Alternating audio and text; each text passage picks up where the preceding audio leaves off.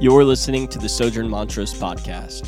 For more sermons and content, visit sojournmontrose.org.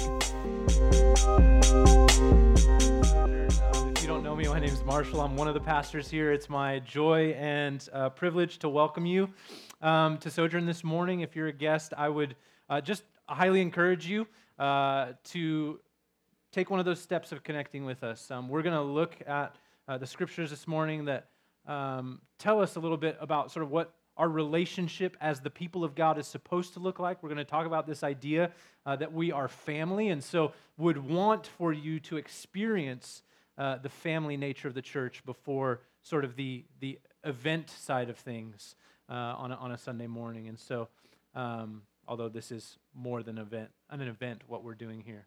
And so we'll just invite you to that, and especially with the Vision Sunday thing, it's a great time for me specifically to be able to be sort of more engaged with you guys and aware of kind of who's new. And so I would love to put a name to a face if you're filling out one of those Connect cards as well. So would love to see you there. With that said, we're going to kind of dive into what it is that we're talking about this morning. We started a series last week entitled Life Together. And we do this really once a year. It's kind of an annual series where we sort of revisit our collective hopes and dreams together. We look at the vision that we believe the Lord has given to us here at Sojourn for how He would have us to organize and to live life in a faithful way. And so I'm excited to do that, but I do want to preface it with exactly the same thing that I said last week, because I think it's important. When we talk about the vision of Sojourn, right, what we are not doing is saying that this is the way that sort of all churches should order and organize themselves, right? So that's not what we're trying to get at. We're not trying to collectively sort of stroke our ego here. But what we do want to say is that we do believe that it is a way, and we do believe that it is our way. And all that we mean by that is that we really believe that the Lord has given us a humble conviction, right? Humble in saying that it's not the way, but a conviction in saying that it is a way and it is our way. The way that we believe God has called us to order ourselves together in this time, in this place, for God's glory and our joy in this city. And so just know that as we get into talking about these things, we do want to be faithful and self-aware role players, allowing our theology to drive our common practices and our values together. So that's what we're doing. That's it, quite simply. So we're going to jump into Galatians chapter 3 together this morning, and we're going to talk about how we are family. Let's pray. Father, we thank you for this morning. Again, thank you for the opportunity, Lord, just to be gathered together.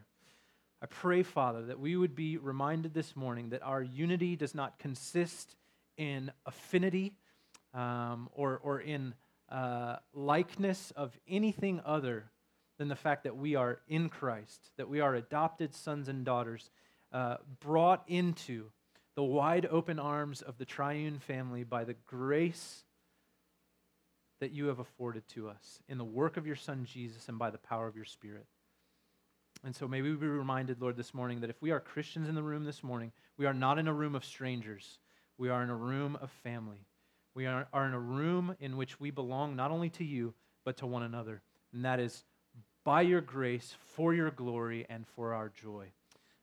Pray that your Spirit would speak to us this morning from your word, again, for your glory and for our joy. It's in Jesus' name we pray. Amen. All right, so we're going to talk about this idea that we are family, and I think that if we had sort of a synthesizing statement for the entire sermon, so that you can check out if you want to, it would be this. We are adopted into one family now and forever. That's essentially, we're just going to kind of dissect that based on what the Word has for us here. Now, the unfortunate reality is that there are a lot of different cultural understandings of not only what church currently is, but what church could be or should be. And unfortunately, most of those, whether coming from the secular world or whether coming from the Christian world, are often woefully inaccurate. much less biblically informed. And so I'm looking forward to allowing what this Bible has to say about you and about me in light of who we are in Jesus, letting that wash over and erode all of those misunderstandings. And so, but before we jump into Galatians chapter 3, what I want us to do and understand is this. This idea of God's people being a family together is not something that's isolated purely to Galatians chapter 3. Right? So I want us to know that Marshall didn't just go find the one verse that sort of works with what he wants to say, and then he's going to say it.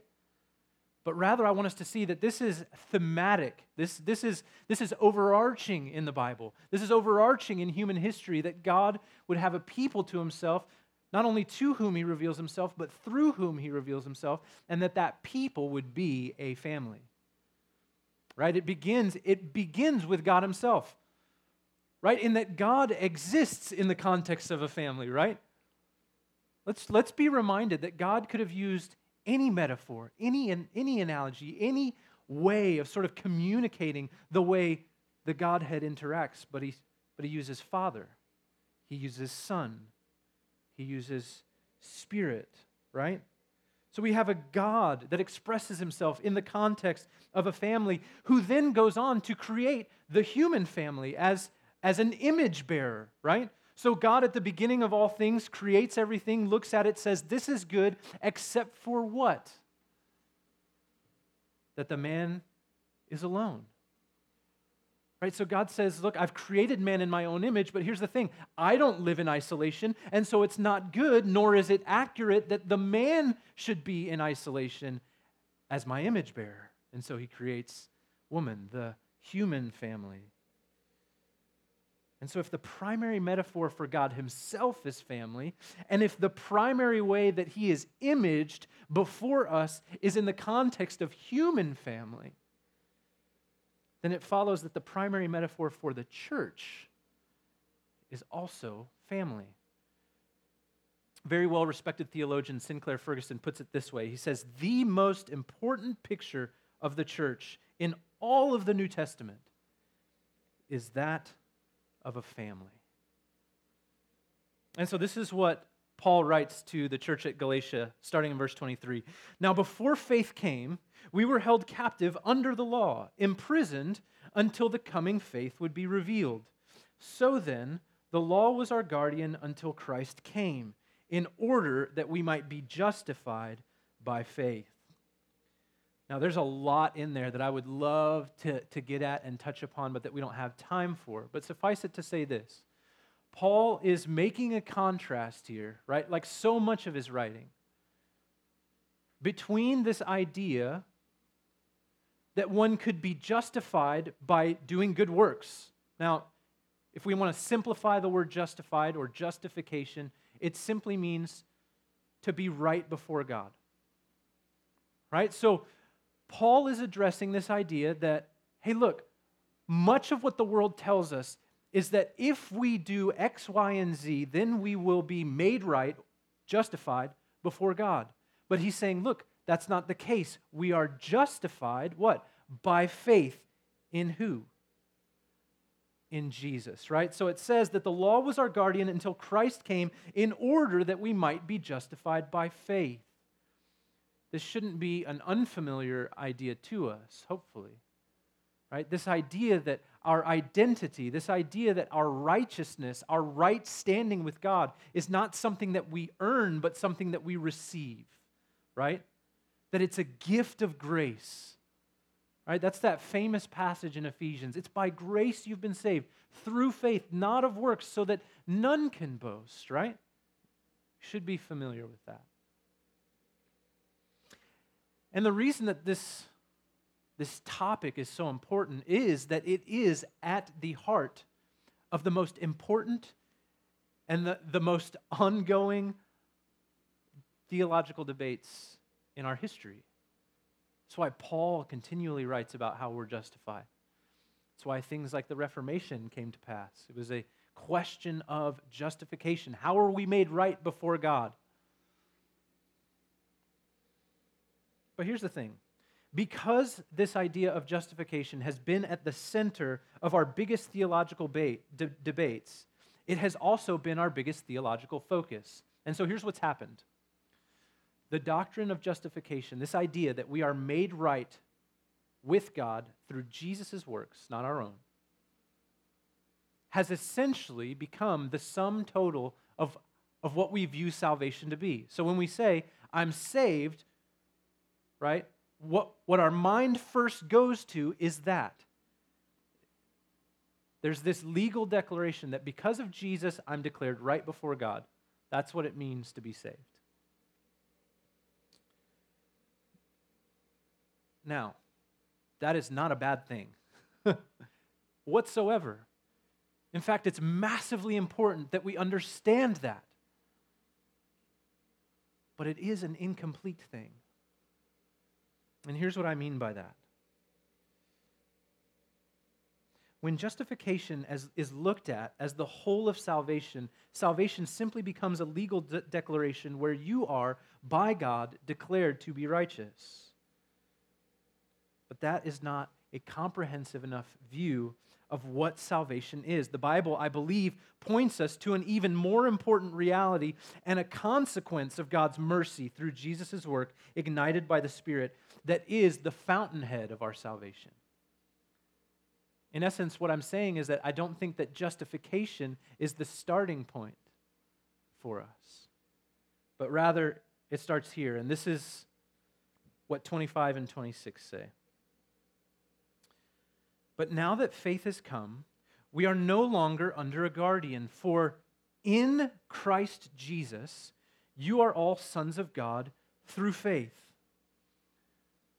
Here's what I think and what I believe that Galatians is telling us here. The fountainhead of our faith is not our justification, it's our union with Christ. It's our union with Christ. What does he say? It's two very simple words. Starting in verse 26, in Christ. It's because you're in Christ. Then it goes on to tell us what? That we are all sons of God through faith.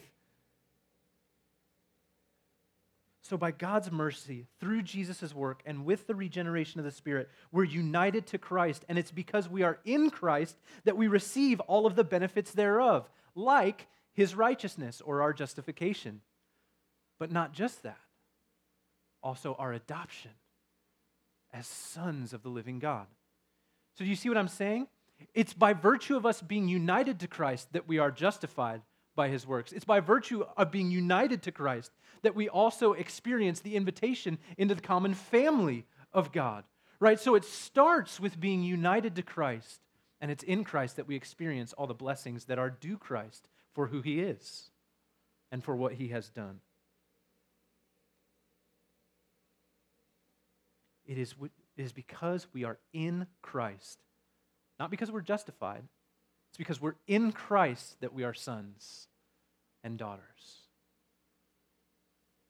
And just real briefly, I know that some of you are saying, wait, it doesn't say daughters in there, and that's because the Bible is patriarchal and despises women and this, that, and everything else.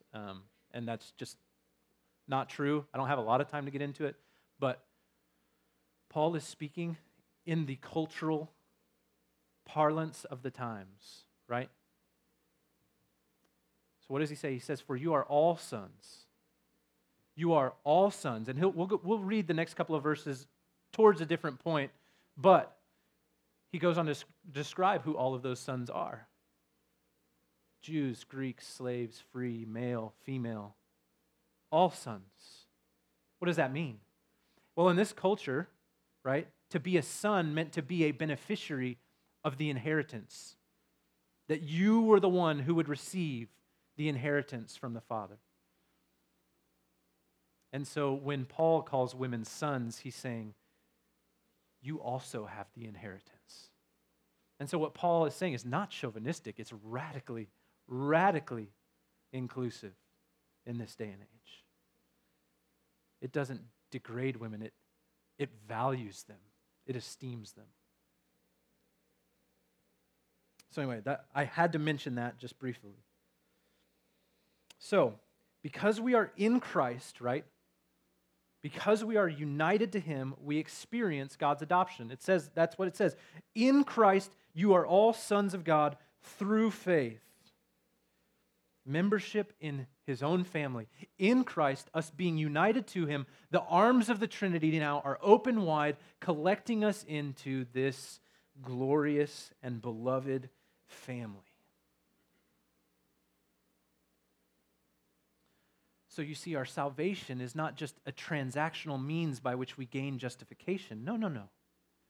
It's union with Christ by which we get justification, but also by which we are adopted into the very same family. And that's why it's important. That's why it's important for us to make this distinction. That's why it's important for us to know that it's our union with Christ that is the fountainhead of our salvation. Because if we simply have a partial view of what our salvation is, we will also have a partial view of what the church is. If our view of salvation is simply, again, a transaction between God and the individual, we will look at the church in individualistic terms. And so, what we're gathered around is our affinity, namely that we've said, Jesus is my righteousness, rather than gathered around the fact that we are united to Christ, and because we're united to Christ, we're united to one another, irrespective of everything else. Does that make sense? So we're adopted. And we're adopted into one family. And I think that Paul then gives us a really, really great illustration in just a short verse when he says this in 27. For as many of you as were baptized into Christ have put on Christ. So again, Paul just reinforces this idea, doesn't he? That when we're being baptized, what we're doing is we're not primarily communicating that we're justified. We're primarily communicating that we're united to Christ, that we are in him and that we have put him on, that we are in Christ. You see what I mean? If we think of salvation simply as justification, then baptism becomes this personal thing, this personal decision that we need to make, that we need to pray about, that we need to think about. And there's something happening between God and man, and so you can just kind of take me out and baptize me in the middle of nowhere with no one around. And yet that's not the case. That's not what's happening here. Right? Baptism is not only an individual sacrament by which we both proclaim and put on our union. It is a communal sacrament given to the church to remind us that our union with Christ necessitates our union to each other. And so baptism, yes, communicates justification, that we trust Jesus for our right standing, but it also communicates our union with Christ, right? That's why we say, buried with Christ in the likeness of his death, raised to walk in newness of life. Baptism is a comprehensive sacrament in that it communicates our justification. It communicates our union with Christ. It communicates our initiation into the family of God, these people here. Which is why when we baptize people at Sojourn, we put them up front. And it's not just me up here going, I baptize you, my brother. It's all of us extending a hand and saying, we baptize you, saying, we welcome you into this family. That's what this means. That's what union with Christ means. It means union with us too. Think of it this way. I had the great privilege a couple of years ago of being at an adoption ceremony for my friends and their little 2-year-old foster girl.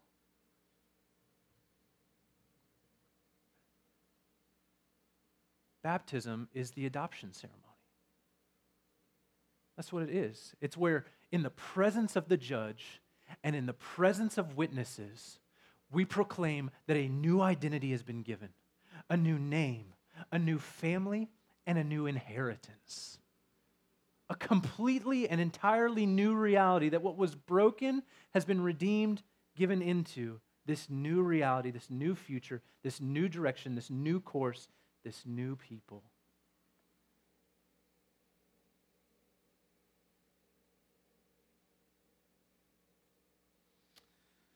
This connection is not tenuous at all, because look at how Paul continues to write. Verse 28. Let's just connect it to 27. For as many of you as were baptized into Christ have put on Christ. There is neither Jew nor Greek, neither slave nor free. There is no male and female, for you are all one in Christ Jesus. So what's Paul telling us? What Paul is telling us that we are adopted into one family. We're adopted into one family. And what does that family look like? Crazy is the answer. Crazy, right? It's diverse. There's Jew and Greek, there's slave and free, there's male and female, and I'm sure many other distinctions that Paul doesn't go on to list because he wants you to actually get what he's getting at here. It's a diverse family. And what's Paul saying here, right? This family is not a family because they've all of a sudden become homogenous. They've laid down all their differences and now they all look the same, right? No. He's not saying that there's no more Jews in the church, because there are. He's not saying there's no more Greeks in the church, because there are. He's just saying that their differences don't matter like they used to. They don't matter to the degree that they used to. It's that their primary identity was no longer a national, social, or biological identity. You see, God doesn't erase our differences with our union in Christ. He brings them together. He makes it possible for us to belong to one another in spite of them. I mean, just think about that for a minute. Think about that in the kind of culture that we live in today, which is very much separatist in nature. If you're not like me, I have the option to gather elsewhere based on my affinities. But brother and sister, this morning, if you're a Republican in the room, you have more in common with a Christian Democrat than a non-Christian Republican. And the same works both ways, all right? So I'm not assuming that everyone in here is Republican. That works both ways. You have, get this, all right? Most of us, young, 20s, white, for the most part, right? You have more in common with a 90-year-old Chinese Christian than your white millennial coworkers. That's what, you have more cause for unity. You have more cause for family because you're in Christ. You see, it's nothing spectacular. There's nothing spectacular about gathering a bunch of people together that look the same, talk the same, make about the same amount of money, and enjoy the same things. That's what the rest of the world is doing. No big deal. You know what is a big deal? When people who are wildly different unite under one banner and they allow that banner to smooth and to massage and to round those edges so that we can collectively express our common identity. Our differences exist. They just don't matter like they used to. Not in Christ. And so Paul says that it's our union with Christ by which we're justified. It's our union with Christ by which we're adopted, not only adopted to Him, but to this greater family in which there is a diverse peoples who are not made less diverse, they're just redeemed into diversity. And then in verse 29 it says, "And if you are Christ's, then you are Abraham's offspring, heirs according to the promise." So it's not just a diverse family, it's a distinct family. And this is, again, where we get to see how God is working on a historical scale, right? This is not isolated. This is Paul linking us together as a family, not just because he says so, but because it was always God's intent to have a people, right? We said this last week, to have a people Not only to whom he reveals himself, but through whom he reveals himself to the world, and that people would be a family, is it not? That's the promise to Abraham, right? Father Abraham, who had many sons. His promise to Abraham was what? That he would have a large family, and that it would be to that family that God would reveal himself, and that it would be through that family that God would then reveal himself to the world, that they would be a family of priests mediating the relationship between God and man.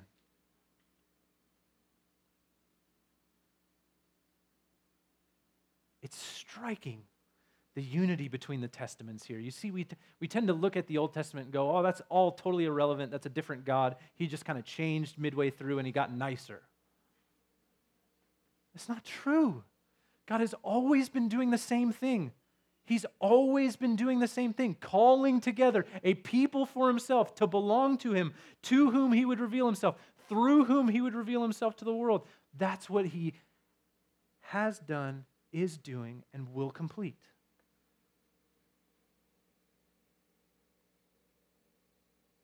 Anyone can get in on that. So here's the thing, right? We said that we're adopted into one family. And if I just sort of finish off this statement that I made at the beginning, we're adopted into one family now and forever. Here's the thing. So now we're going to talk about this idea of now and forever. I think many of us would say, Marshall, that's great.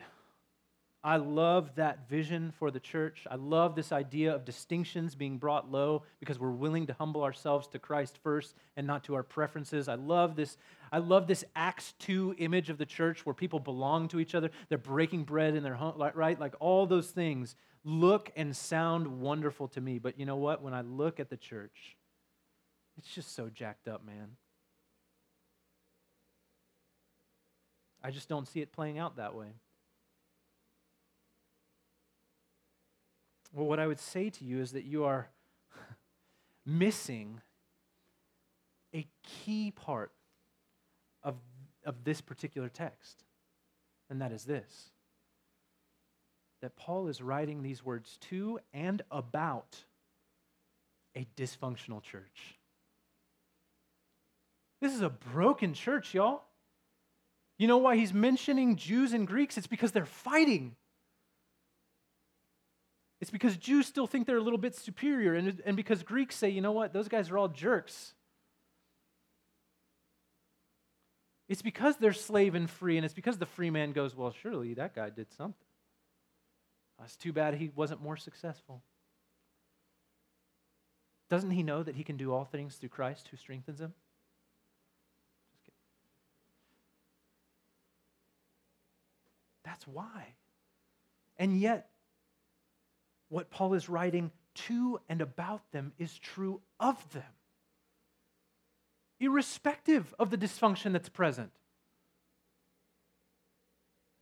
Even in their dysfunction, the church is family right now. The church as family is not some distant ideal that we're striving for in the dark, hoping that we stumble upon it. It's a present reality. This is how Dietrich Bonhoeffer would put it.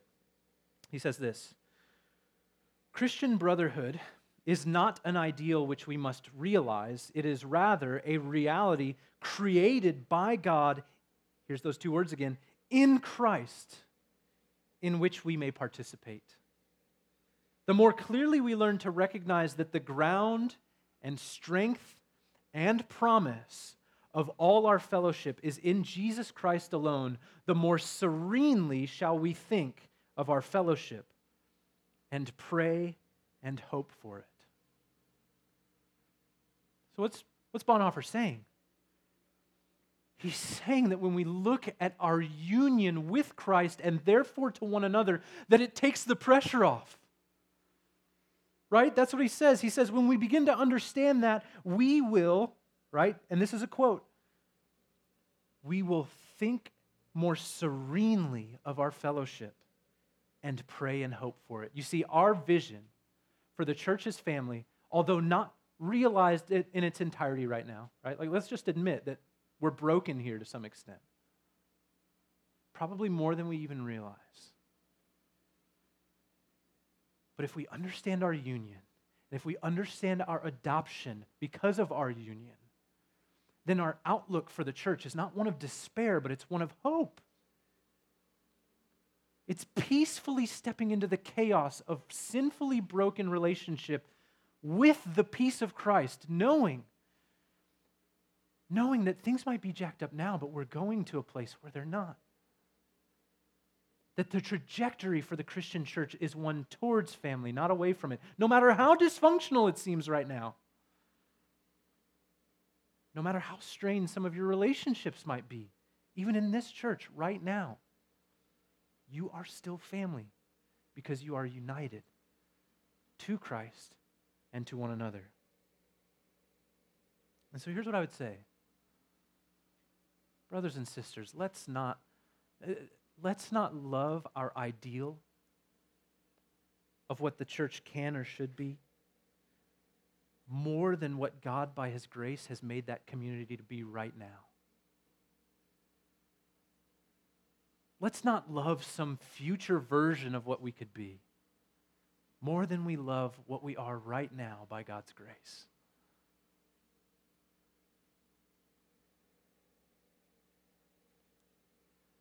Because you know what's often happening when we do that?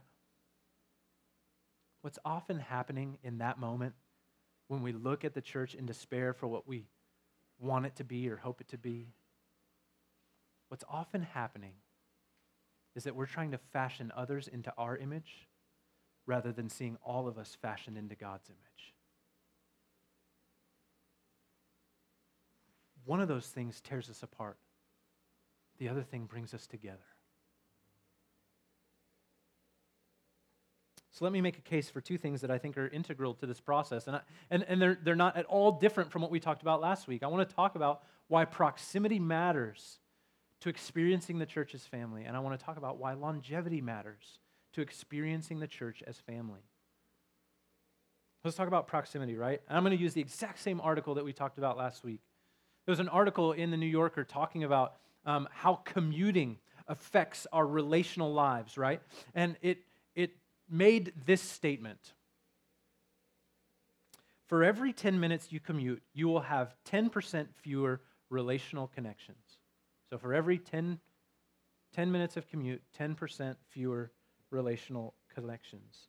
Right? And we said last week that essentially all that's telling us is very simple, that physical proximity matters for relational depth. That if you want to experience vibrant relationship, if there's people that you want to live in relationship with, it necessitates that you live close to them. Last week we talked about in the context of really loving and serving our neighbors, that we can't be neighbors to those that we are not. We can't love our neighbor if we're not their neighbors. But I think this week when we talk about it in the context of family, let's just think of it this way. Right? Your best family memories were made during the times that you were all together, right? Like nobody says, hey, remember that great email chain?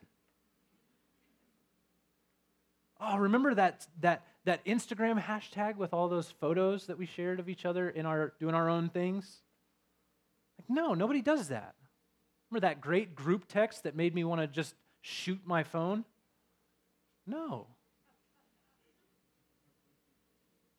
The best memories that we have of our family are those times that we spend together. And what the New Yorker is telling us is that if we want to live life together and if we want to spend time together, we should probably live close to one another.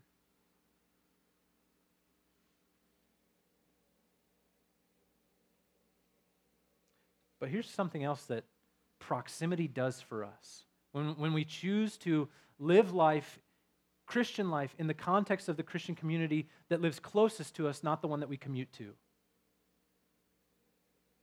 it forces us to confront these issues that we may have. It doesn't allow us to be choosy. You see, right now, if you don't like the way I preach, or if there's someone in here that you don't like, you just go find another group of white millennials worshiping in another church on another part of the city. where the pastor says different things in different ways, maybe better, maybe worse, I don't know, whatever, right? And it doesn't matter that it's 20 minutes away or 30 minutes away or 40 minutes away. And yet what the New Yorker is telling us, and what I think the Bible is telling us, is that these relationships happen in proximity. The smaller that the distance gets, the less luxury you have to pick based on affinity, because you're doing life with the Christians that live next to you, in the neighborhood that God has planted you in, sent you to love and to serve for the time that he has you there, as Acts 17 tells us, right? That God has ordained those boundaries for you so that people within those boundaries might seek him and perhaps find him. You don't get to choose your earthly family. Why should it be the same with your church family? And this is why we try to order our neighborhood parishes by location, right? So when we invite you to a neighborhood parish, what we're not first saying is, hey, try a few out and find the people that you have the most in common with and that you like the most and get along easiest with, and do life with them. What we're saying is, no, like, find the one that's closest to where you live and go to that one, in spite of the fact that there might be people in there that you have nothing in common with. Great, you're an engineer. They really like comic books. Figure it out. Like, it'll be all right. In Christ, it'll be all right.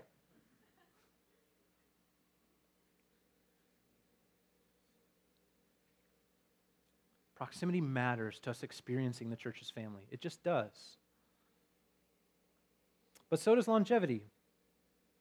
You see, vulnerable, trusting, tight-knit family relationships are formed over, at the very least, 18 years of steady-state life together, right?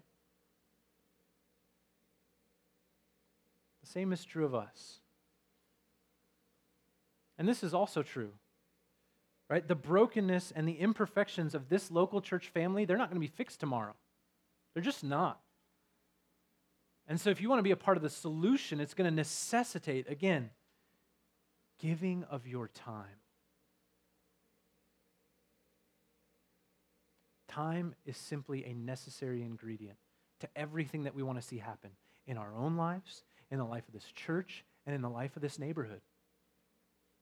It's not going to be one of those things where I'm going to go to that church for a year while I'm single and don't mind paying $2,000 a month for rent. Right? It's just not.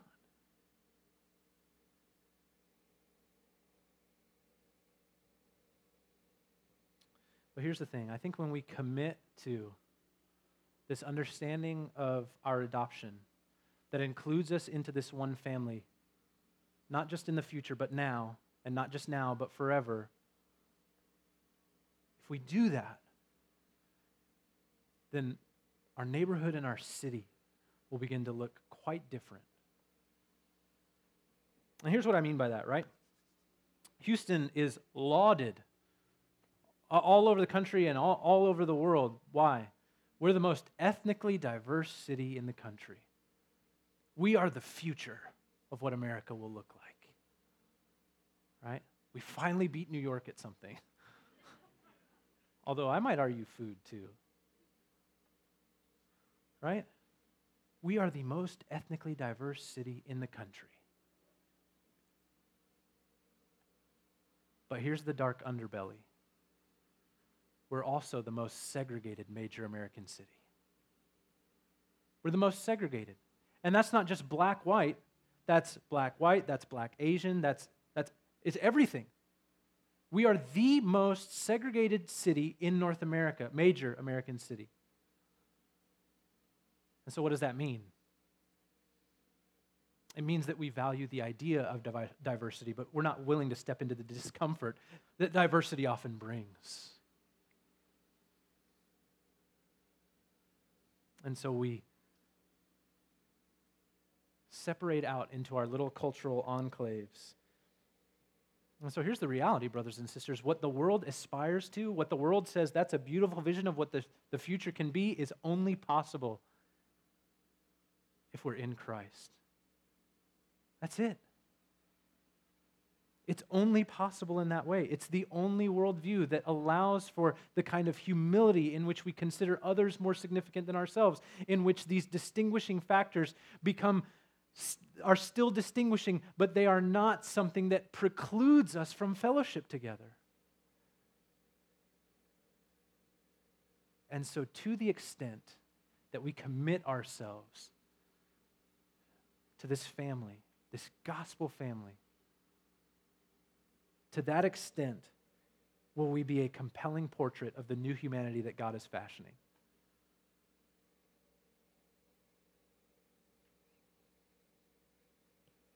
I want to conclude with this, right? Started the sermon with the statement, we're adopted into one family now and forever. We've talked about everything except the forever. And I just want to conclude with one final quote. It's a little bit longer, and so I'm just going to read it. But we're not just a family now, right? We're a family forever. And so here's how Bonhoeffer, again, would put it. He says, our community with one another consists solely in what Christ has done to both of us. This is true not merely at the beginning, as though in the course of time something else were to be added to our community. It remains so for all the future and to all eternity. I have community with others, and I shall continue to have it only through Jesus Christ. The more genuine and the deeper our community becomes, the more will everything else between us recede. The more clearly and purely will Jesus Christ and His work become the one and only thing that is vital between us. We have one another only through Christ, but through Christ we do have one another, holy and for eternity. And the reason I want us to end there is because I think in that place do we find comfort for those of us who have experienced the broken nuclear family, which if we're honest, that's probably all of us, right? Maybe some of you haven't experienced that, and either there's a whole lot more going on under the surface, or you're just the unicorn in the room this morning.